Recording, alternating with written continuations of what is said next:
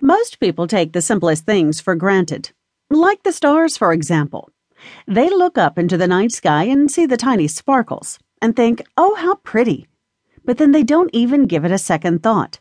They go on about their daily lives, assuming the stars are always going to be there at night and the sun will shine every day.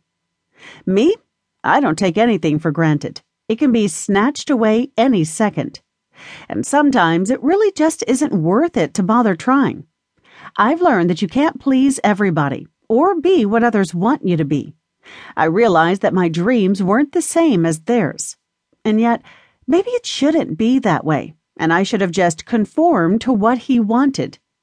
And yet there was a part of me that wanted to be what he wanted me to be, even if it meant putting my dreams on the back burner.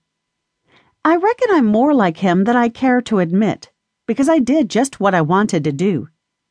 But then again, if there's something you really want, then I say go for it, despite the odds. And there are two things that I want: to touch the stars and to fly. Ever since I saw the stars as a little kid, I've dreamed of going to space. But everyone laughed at me, including my family.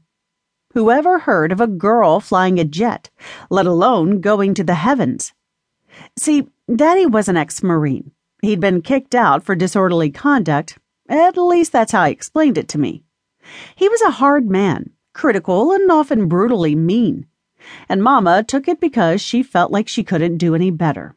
She was scared to death of him and would do anything to keep him happy so he wouldn't beat her, even to the point of ignoring me or letting him berate me, or worse. God, I hated it at home. I went to see the recruiters when they came to my school. I never thought I'd get into the academy. So when the opportunity presented itself for me to get out of there, I took it. Though it probably wasn't the way most people would have left. And of course, they weren't real supportive of my decision to join the Air Force or my current career path, training to be an astronaut. Daddy said that real women didn't sling guns. You'd have thought that he'd be proud that his daughter was following in his footsteps and becoming an officer. But then he wasn't real impressed by me or most anything I did. But despite all that, I applied myself, and here I am, a sergeant in the United States Air Force. I couldn't help but grin. Now, I was going to be an astronaut.